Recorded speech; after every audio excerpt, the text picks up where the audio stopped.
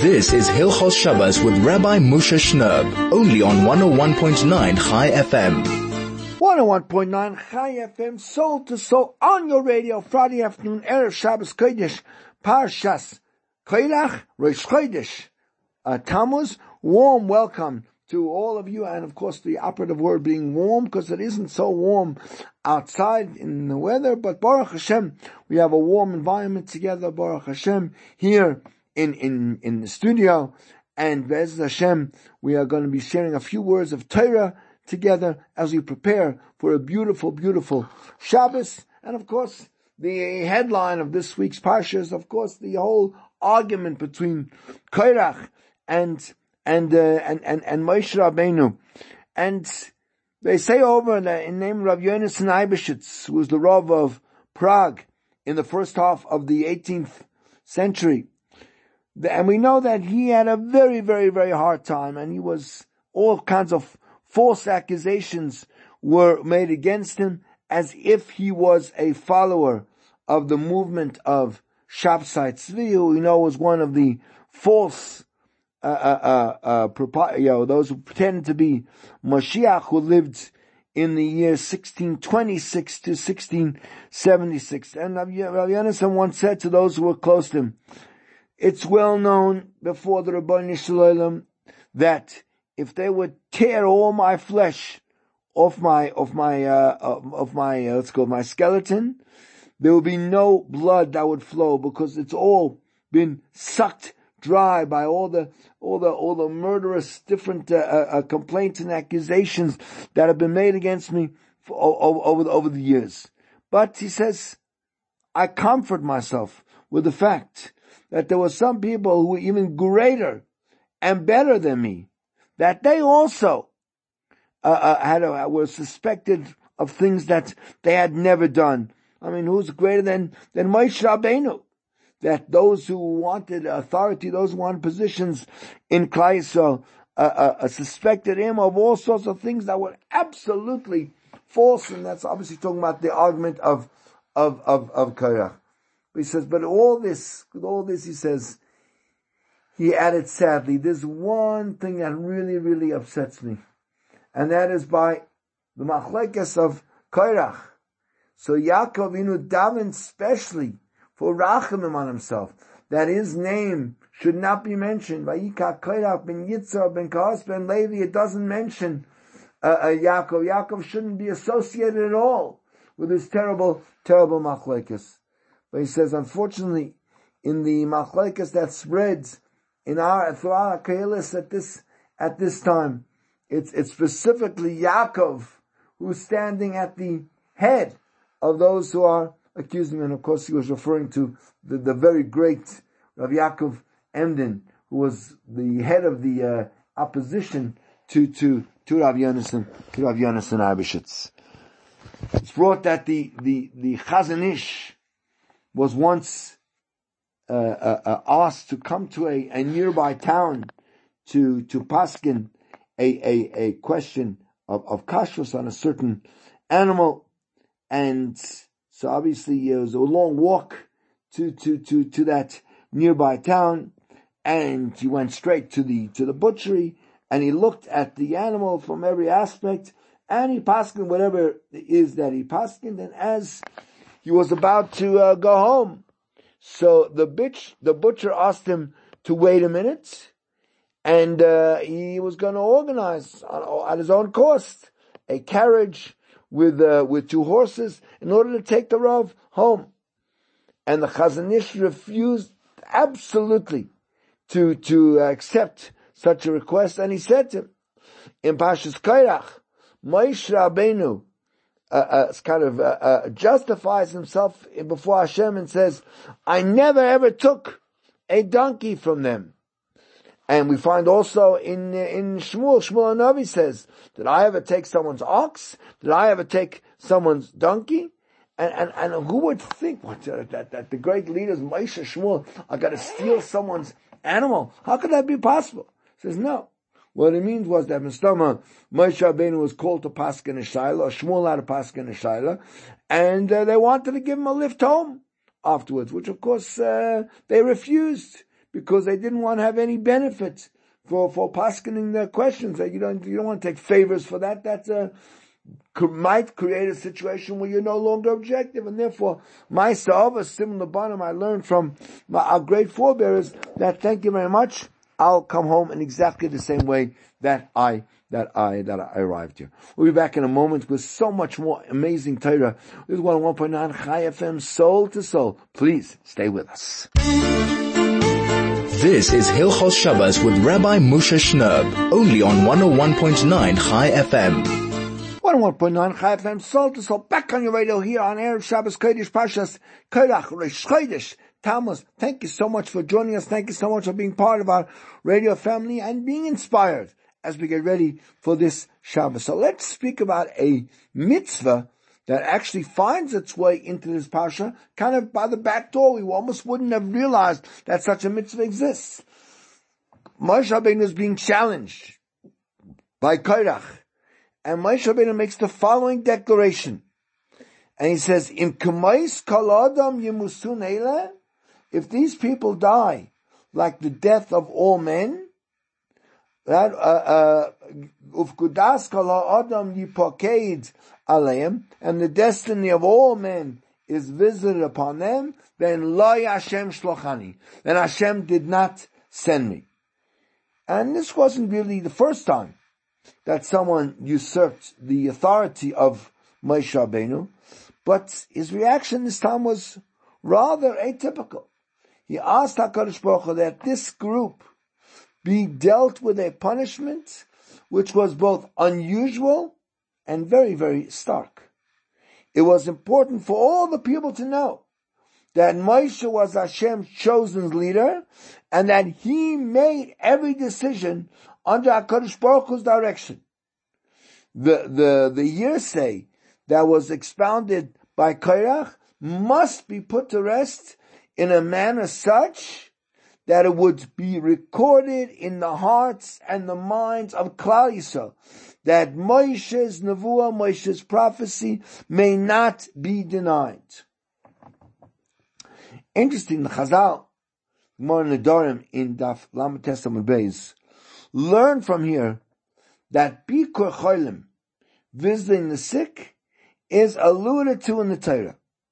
Says, if these men die like all men, what does that mean? They become ill and, as Moshe says, are visited after the visit of all men, then Hashem has not sent me. Moshe is indicating, according to where Chazal is learning it here, that most people become ill, are visited during their illness prior to succumbing to the illness. Chazal interpret the word yipoked, means is visited upon them, that an ill person is visited during his illness. Apparently, the phrase ufakudas kol adam yipoked aleim is somehow related to visiting the ill. And Rav Chaim Torta Shlita, he says over a story from which he gleans a deep understanding of the relationship of Pekida, Yipoked, that Ufkudas, those two words, which together with visiting the ill. Says Chacham Suleiman Mustafi Zatzal was one of the biggest Mekubalim in Yerushalayim during the earliest 20th century. And for the duration of an entire year, he would visit one of Yerushalayim's distinguished Rabbanim who had become seriously ill and was confined to bed. Every Friday night, following davening, he would stop by the Rav's house to spend an hour discussing issues confronting the Jewish community and asking the Rav for his sage advice. All this was carried out prior to Rav Solomon's going home to make Kiddush. Considering the extra time it took to walk to the Rav's house and the duration of the time spent there, the Solomon family and his Talmidim waited an hour and a half longer than other families. No one complained, but the Talmidim, who always valued the opportunity for learning, wanted to know why he spent so much time visiting the Rav. The Chacham explained, the Rav who I visit every Friday night is a great Talmid Chacham who would ordinarily leave the shul on Friday night accompanied by a throng of followers all thirsting for knowledge, who would pepper him with questions on halacha or to get his advice. Now that he's ill and bedridden, in addition to the pain generated by his illness, he is also dispirited over being alone. Therefore, even though subjecting them to wait for me places a burden on my family, I am during this hour performing the mitzvah of Bikur Cholim, visiting the sick in accordance with our halacha says I must do. So this little story kind of underscores the meaning of Bikur Cholim. It's not about walking in, greeting, talking a few minutes, and leaving. The mitzvah of Bikur Cholim is about filling the bedridden person's needs. We have to ask ourselves, what is he, she missing most? What does he or she need? Visiting the ill should not be about just sort of assuaging the visitor's guilt feelings, but about filling the void in the life of the chole. And that's why the Torah chose the words pekida, which is synonymous with chisaron, a deprivation, something that's deficient, something missing, as we see later in Parshas Mates, v'lo nifkad mimenu ish, and not a man of us is missing. We are begged to make the difference in the chole's life by filling what is absent, whatever's lacking in his present situation. Rabbi Levine, we know, is reverently known as the tzaddik of Yerushalayim, devoted his life to the pursuit of all things chesed, especially in the areas from which others shied away, in prisons, leper colonies, mental health wards. He focused on the forgotten and the ignored. He sought to fill the voids that most of these lonely people needed most, which was friendship. They knew that in him they had someone who truly cared. For example, and this is just one vignette, Rav Aryeh would visit the mental wards where individuals who had suffered serious emotional challenges were treated until they were able to return to society. And of course, these were the lucky ones who at least knew they had a problem and were willing to do something about it. One day he saw a poor soul who was covered with black and blue welts and bruises. Needless to say, Rav Aryeh became interested in this man's welfare. He asked what had happened to him. So the other patients explained, you see, we're all ill. We're all strung out beyond our emotional ability to cope. And we're here for treatment. And there are difficult moments when we lose it and become wild. And the orderlies have to restrain us forcibly. And at times, it gets out of hand. They even have to subject us sometimes to corporal beatings in order to control us. We all have family and relatives with whom the orderlies do not want to hassle. Therefore, the beatings are not injurious. But this man, however, has no family. So the orderlies, expend all their frustration on him. Whenever they have a really terrible day, they release their frustration on him. When Rav Aryeh heard this, he walked over to the orderlies and informed them that this patient, was his relative, and he would check on him and see to his continued welfare. From then on, he visited the man every Rosh Chodesh and always brought along a little gift. He realized what the man had been lacking, a relative. Rav Aryeh filled the void and became his relative. This is 101.9 Chai FM. This is the importance of the mitzvah of Bikur Cholim. It's a hard mitzvah to fulfill. And many which, as you said, many of us shy away from. We don't know what to say, what to do. It's just to go there and really see, what can I do? Maybe I just need to sort of tidy up the area around his bed. Maybe I need to get him something. Maybe he needs a nurse. Maybe he needs something to drink. But there's so many things we can do. It's not just about having a schmooze or making yourself feel better. Oh, I came now visit.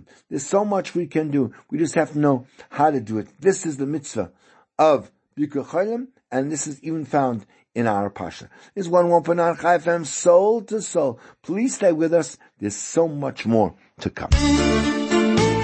This is Hilchos Shabbos with Rabbi Moshe Shnerb, only on 101.9 Chai FM. 101.9 Chai FM, soul to soul, back on your radio here in Johannesburg on Erev Shabbos Kodesh, Parshas Korach, which also today is the second day of Rosh Chodesh Tammuz, and we're going to discuss a very, very interesting issue in the Parsha. We know that Moshe Rabbeinu was about to pronounce a terrible, terrible punishment over Korach, and he says, "Vayiplu apneim." Moshe and Aaron fall on their faces. Vayomru, and they say, "Kel, Elokei aruchos l'chol basar." Hashem, who's the God of spirits of all flesh, Ish echad yechata. One person sins, V'al kol ha'eda tziktzai. Kodesh Baruch Hu was about to take revenge against all of Klal Yisrael. And very interesting, why does Moshe and Aaron use the word kel? Kel, we know, is one of the names of God that denotes mercy. As in fact, Rashi brings in Parshas Kisisa, where we talk about kel rachum v'chanun, and Rashi says, Avzu midas rachamim. This is also part of God's attribute of mercy. And that's why we say, Keli, loma azavtani. Why are you abandoning me? And there, of course, it's mercy. And he says that's in the Mechilta. And we know that Havaya, the Shem, Yud-Kei Vav-Kei, is also midas harachamim. So, he could have said, Hashem Elokei Aruchas. Why does he dafka use the word kel? So maybe we can, to explain it, we can use the words, you forgive me, the words of the Baal Shem Tov on the pasuk, which we say on Wednesday morning for the Shir Shayam. We say, kel nekamais Hashem. Hashem is the God of vengeance. And he asks, 1 second, if kel again is chesed, is rasm, as it says, chesed, kel, kol hayom. Kel is the name of chesed. How do you put that together with kel nekama? It's the God of vengeance. Vengeance is not very chesedic. So he explains that there are two ways that HaKadosh Baruch Hu punishes someone who does averos. One is with terrible suffering and harsh judgments, which is appropriate to the sin that he committed. And the second way is by HaKadosh Baruch Hu pouring down on that person many good things. And he brings the mashal to someone who sinned against a very big and prestigious king. And the scope of his crime was such that, according to the law, he was liable to the death penalty or some other very serious punishment. But this king was a very kind and benevolent king, and only wanted to do good and not to cause pain or suffering to anyone. And therefore, the king commanded to bring this person into the royal court and to be nice to him. You know, from the palace, they would take care of him. And his hope was that maybe the reason why he did this sin was because he didn't know. He didn't know the greatness and the glory of this king, and that's why he acted that way. And if you would recognize the tremendous respect that this king deserves, then for sure he wouldn't have had the chutzpah to do something like that. And now if he's going to be in the proximity of the king in the king's court, he's going to recognize that what a terrible sin he did, and he'll be embarrassed from that, and he'll lower himself. So when the person that did the Avera, when he lived in the proximity to the king, so he began really to recognize the greatness of the king. And he started thinking to himself, well, how can I have done this terrible sin against him, against such a big and merciful and righteous king? And really, the king really should have punished me severely. And now look what he's doing. He's doing so many good things to me. And he began to regret, and he began to be embarrassed because of what he had done. And when the king saw that he was starting to become a little bit more contrite, a little bit more sorry, so then he commanded to bring him even closer and to give him a slightly higher position.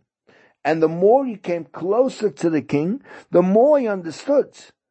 The more he had dealings with the king, the more he understood the greatness of the king. And not only that, and therefore he was even more humble and more kind of embarrassed in front of the king, from a very, very deep place in his heart, that he had rebelled against such a king, and who not only didn't punish him, but was giving him goods instead of bad. And the more he recognized his sin, so the king kept raising him higher and higher and closer, and giving him even more, and that would cause him to become even more contrite and more embarrassed, right? That until he saw the tremendous kindness that the king was doing. That itself was like a sword plunged into his heart. He was so embarrassed, and because of his embarrassment, it would have been almost like better if the king had punished him with a terrible punishment, rather than what he did to him, so many good things. And that's also sometimes the way HaKadosh Baruch Hu sort of speaks, avenges with his mercy and his kindness someone who sinned against him. Because the fact that someone got so many favors from HaKadosh Baruch Hu instead of the sins that he did, that's what causes him to be subjugate himself and to have this embarrassment. And the all the good things that he receives, those are literally like stabbings. They remind, look how terrible I am. That's kel nekamais Hashem. That sometimes Hashem takes revenge by doing chesed and mercy. However, this approach can only work if this to a person who understands that he doesn't deserve all the good things that he's going. When he sees them as being something that's completely unexpected and undeserved, and it's all from the chesed of Hashem, then it can work. It can work that way, and he can lower himself and become even more grateful and even more ashamed of what he had done, and then he'll come to even closer relationship to HaKadosh Baruch Hu. But someone who doesn't have that feeling, and both his mind and his heart are sealed, and on the contrary, he might rebel even more, and he'll think that this I deserve this, right? I deserve all the things that I'm getting. Look what a great person I am. So then obviously HaKadosh Baruch Hu can't treat him in that way, and HaKadosh Baruch Hu would have to go with the standard approach of meting out punishments. In fact, as the Gemara in the Chulin says, that Hashem says about the Jewish nation, it's not because you're so numerous amongst the nations that Hashem desires you. You are the smallest, the most diminutive. So the Gemara says, you know why I love you so much? Even when I give you greatness,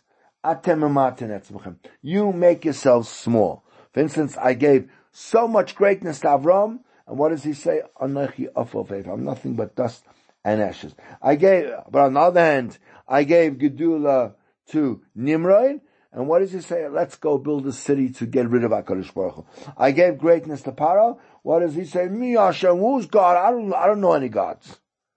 In other words, that Yisrael come through the kindnesses that Hashem does for them, they come to realize, wow, HaKadosh Baruch Hu is so great, and look what He's doing to me. I have to really humble myself in front of Him. But the Goyim, it just makes them more and more arrogant, and they are even more determined to free themselves from any connection to HaKadosh Baruch Hu. So therefore, we can say as follows: the lack of Korach was that he didn't recognize, and he wasn't prepared to be cognizant of all the kindnesses, all the greatness he had received from HaKadosh Baruch Hu. And he still wanted, with Yetzirah complaints, I want more. As in fact, Moshe Rabbeinu says to him, what, is it not enough for you that HaKadosh Baruch Hu has separated you from amongst the Jewish nation and made you Shevet Levi, which makes you already closer than anybody else? And you're busy doing the Avodah in the Mishkan. You get to carry all the holy things. You get to run the Mishkan. You get to stand before HaKadosh Baruch Hu and serve Him. And he brought you and all the Levi together. And now what? That's not enough. Now you want to be the Kohanim also? So not enough. He had no appreciation. And the Malbim explains what he means to say is, right? Why did you arouse this whole fight against Moshe? What? It has nothing to do with you and your Shevet Levi. Well, because your Shevet already merited tremendous benefit and advantages, much more than the rest of the Jewish nation. You're already close to HaKadosh Baruch Hu, closer than all of them, right? You get to run the Mishkan.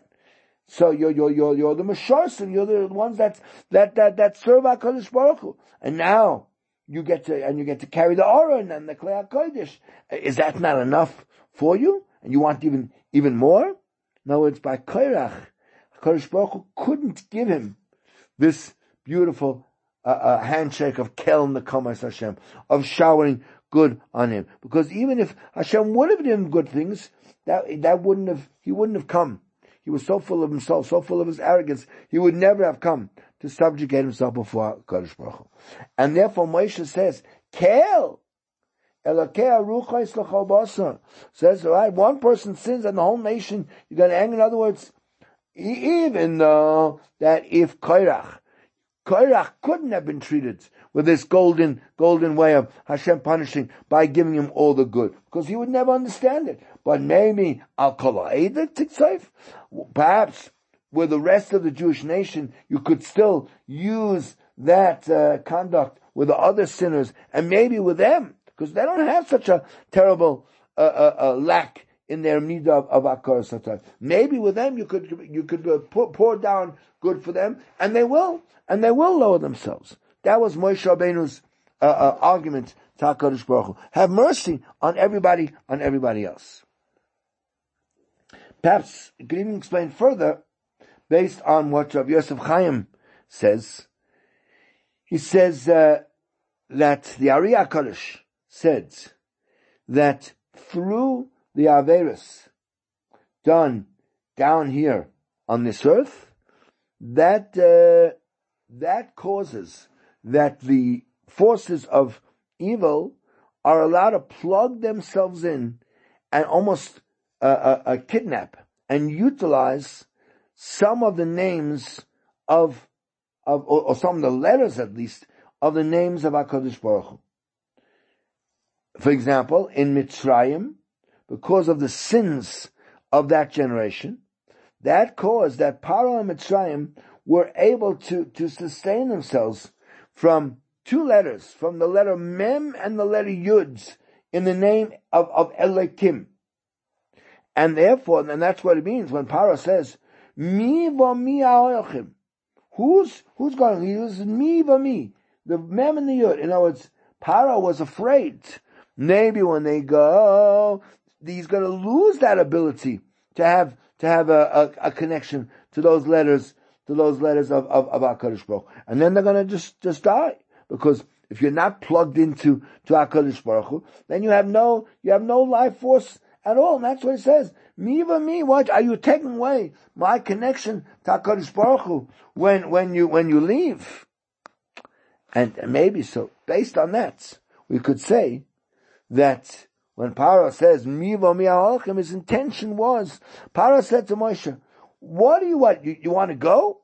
What do you think that if you go, you're gonna merit to go into Eretz Yisrael, but you're gonna sin with the sin of the Egel, and by doing that, you're going to cause damage to the letters Mem Yud in the name of Elokim, and you're gonna sin again with the Meraglim, and again you're going to ruin those two letters in the name of Elokim, and that's mi v'mi, right? The judgments against you are going to be so harsh, and then how you're not going to make it. You're going to die in Eretz Yisrael before you get to Eretz Yisrael. And Moshe answers him and says, "No, don't worry. B'noreinu v'skenenu. We're going with our children and with our elderly, because even though there will be a gezerah, a terrible decree on the generation of the spies that they're all going to die, but b'noreinu, we have our children, and we have Zekainenu, we have our elders, those who are over 60. They're not going to die, and they will get into Eretz Yisrael." So that perhaps is here also. Also when Esav meets Yaakov, and he says to him, Mi eilelach. Esav asks Yaakov, "Who are these to you?" In other words, you think you're going any places, Yaakov? We know you're going to sin by the Meraglim, and you're going to ruin those letters Mem Yud of the name of HaKadosh Baruch Hu, and therefore you're not going to go to Eretz Yisrael. So Yaakov answers him, "Yeah, it's all right. The gezerah is not going to be on the children, and the children will be going to Eretz Yisrael. They haven't ruined the name of HaKadosh Baruch Hu." But here, by the chait of Korach, here it says, "The Dasan v'Aviram Yatsun Utzam." Dasan v'Aviram come out standing tall by their tent, and Unishem with their wives and the kids and the little children. And Rashi says, "Oh, look how terrible Machlekes is."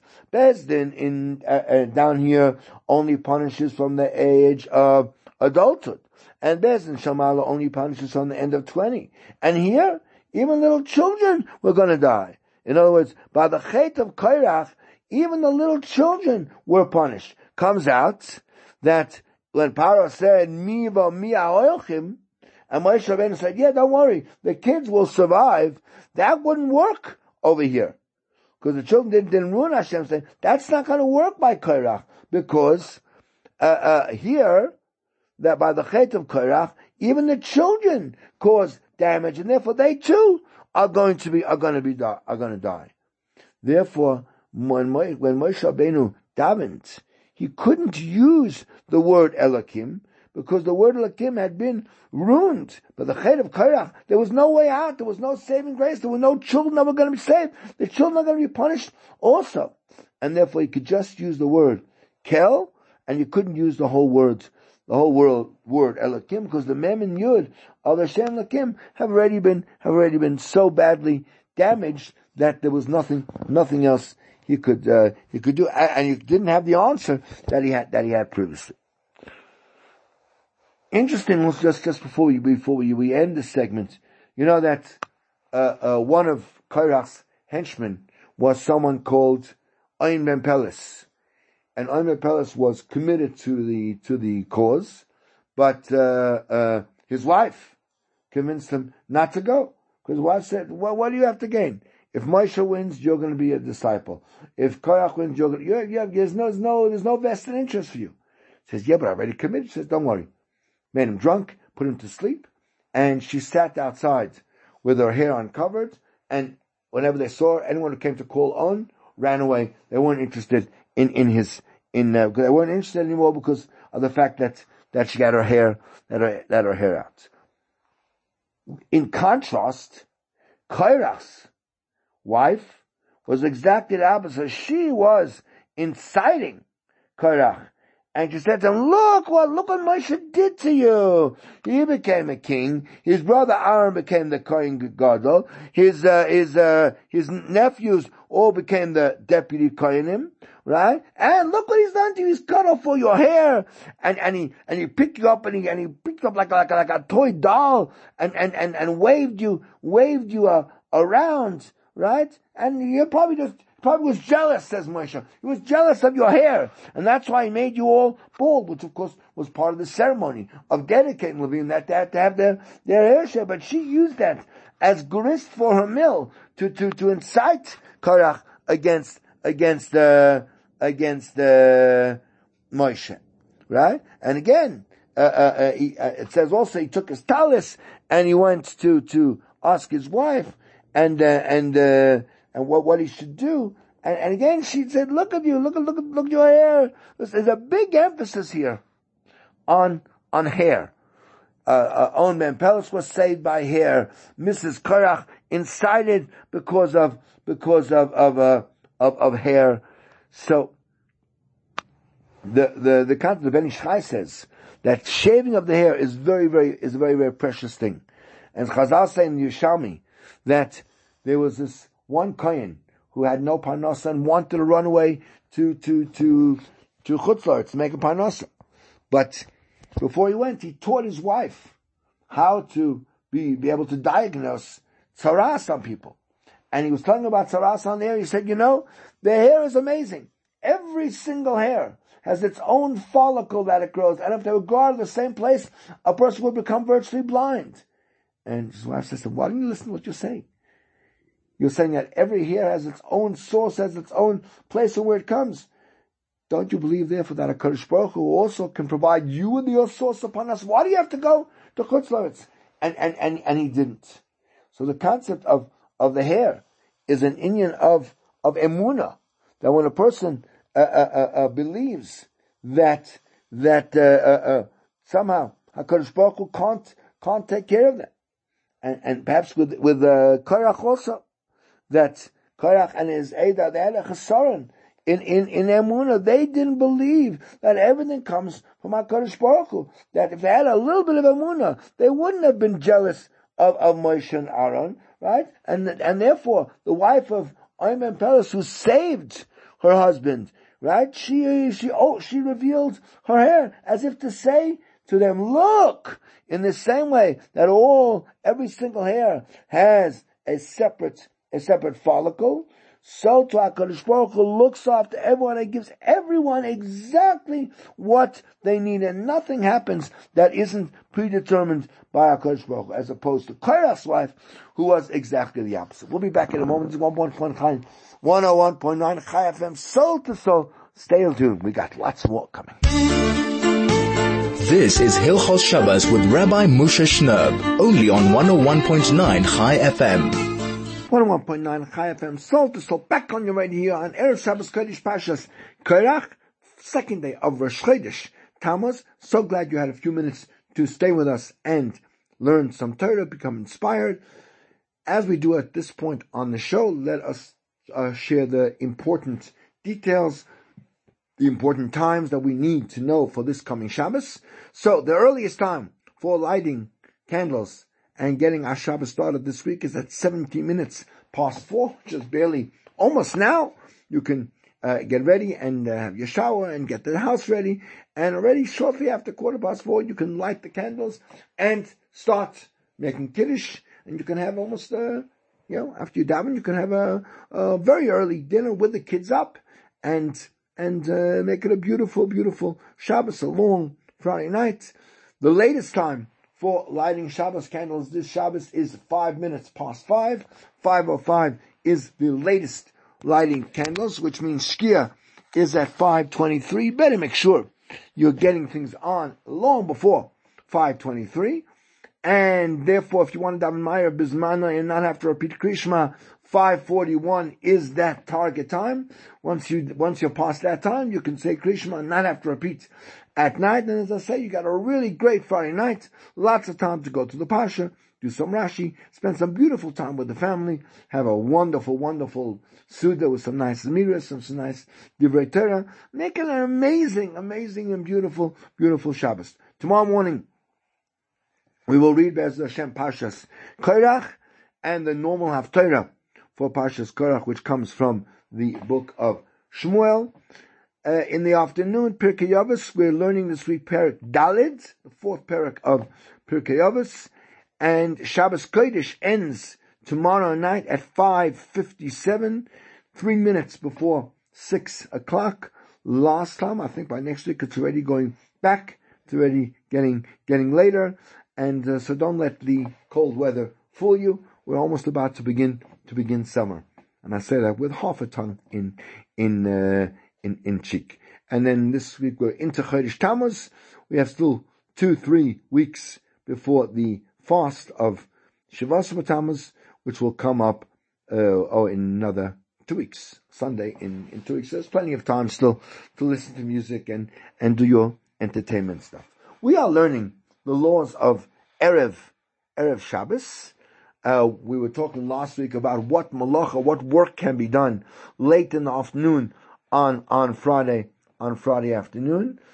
And a few things left in that category before we go on to speak about things that you're allowed to start doing on Friday, even though they won't get finished on Friday. Generally speaking, business, buying and selling, that kind of thing, according to many of the poskim, of the halachic authorities, is not included in the prohibition of work, and therefore won't be allowed. Let's say if one runs a shop, one can keep one's shop open during those afternoon hours on Friday, but nevertheless, one must make sure that one closes his shop at least half an hour, but generally before that, because you have to get home and you have to have a shower and get ready. I would definitely take a dim view on sort of staying open till the very, very last minute. Give yourself enough time so you can get home like a mensch and get ready for Shabbos and be able to be in shul on time for the beginning of mincha, that you can have a chance to have a bath and to get dressed in honor of Shabbos. Today we're actually a little bit more strict, and we kind of request that people close their shops several hours before Shabbos, especially if you have to get from one side of town to the other, and traffic, you always have to count on things taking at least doubly as long as you might imagine they would. And maybe only those shops that are directly selling things for Shabbos, your corner grocery, etc., those shops could remain open until closer to Shabbos, says the Mishnah Berurah. If someone is traveling to be somewhere else on Shabbos, so you need to plan your journey in such a way that you can definitely get to your destination long before, at least an hour before Shabbos starts, so that you can organize yourself and sit down and take a deep breath and go into Shabbos. And if the journey is long, then you need to take into account, right, traffic and accidents, God forbid, that could happen on the way. And many Rabbanim advise that, let's say, however long the journey is, one should times it by 2.5 and start. So if you are, for some reason, getting a timeshare and you intend to travel all the way to, I don't know, Bolito or something on a Friday, and however long the journey takes, double it and add 50%, and then you're leaving yourself enough time to get there.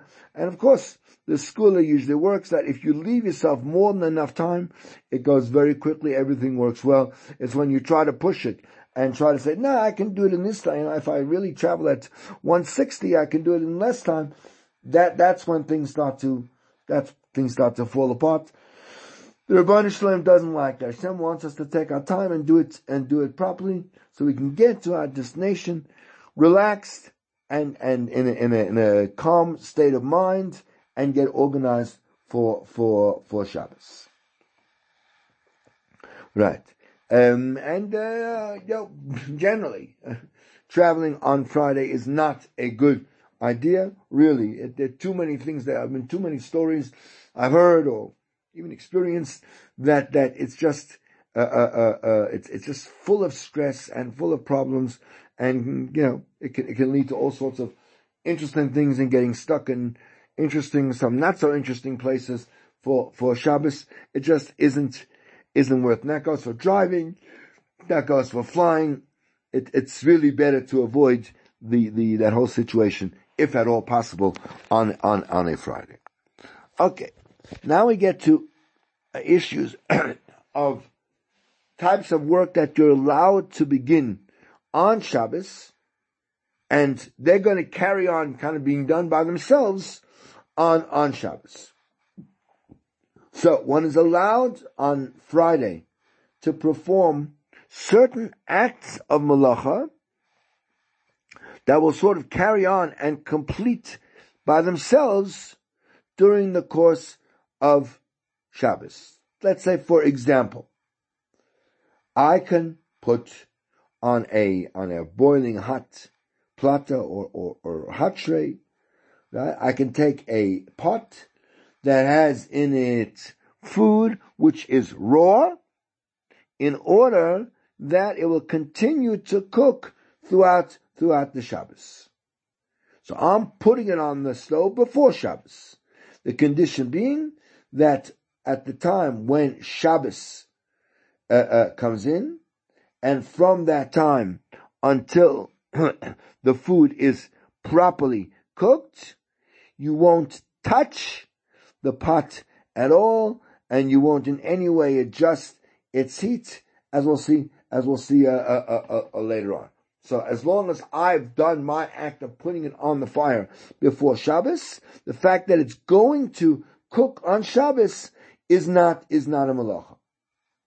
Right?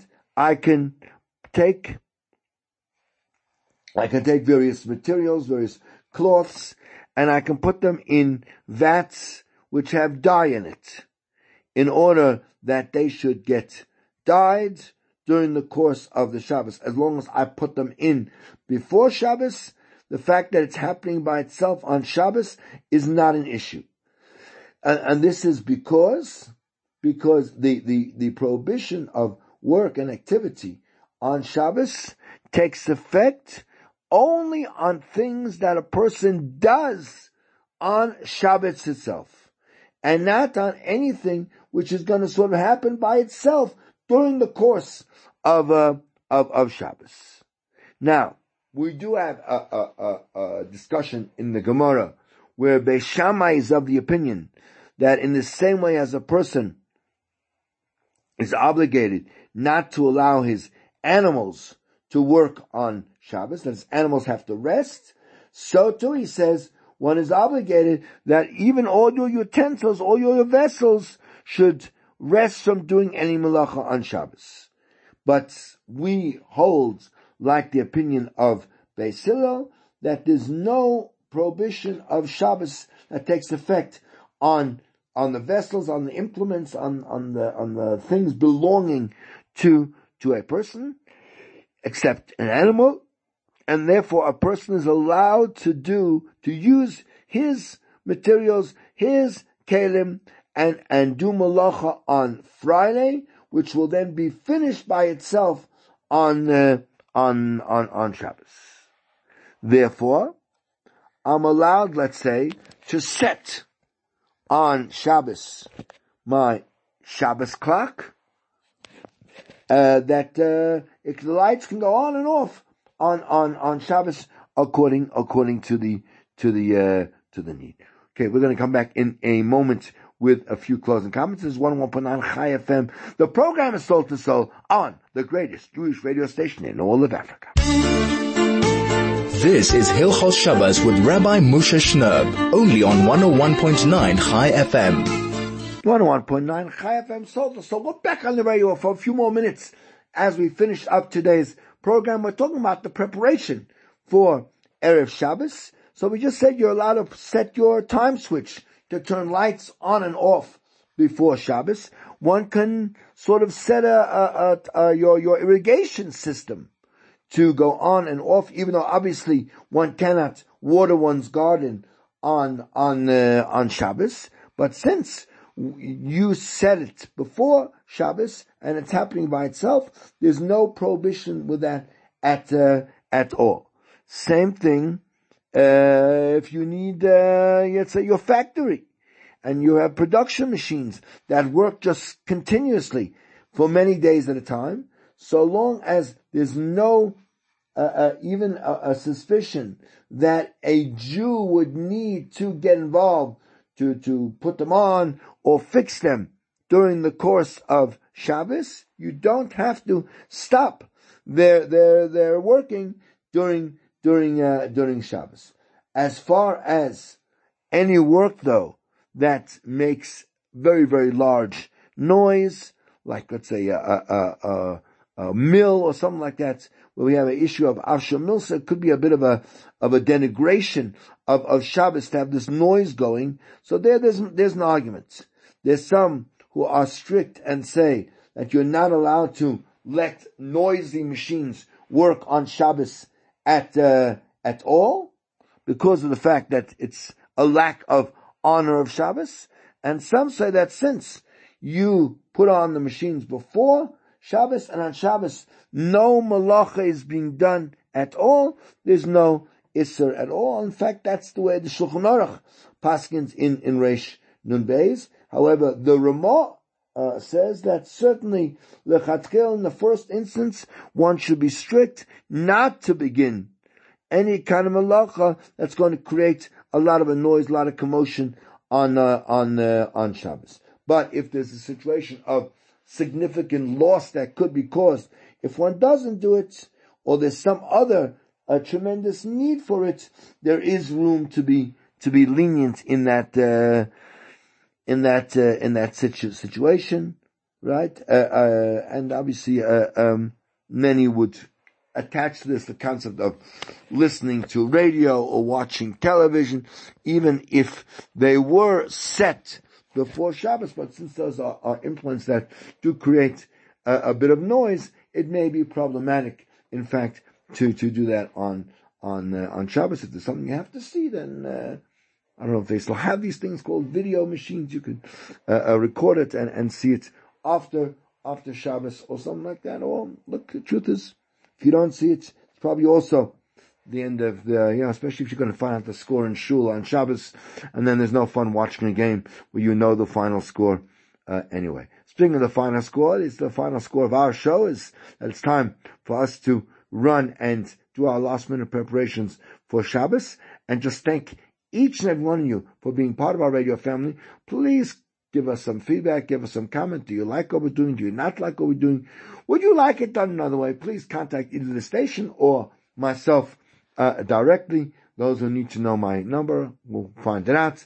And let me just wish every single one of our radio family a beautiful, warm, unified, inspiring, and uplifting good Shabbos to one and to all.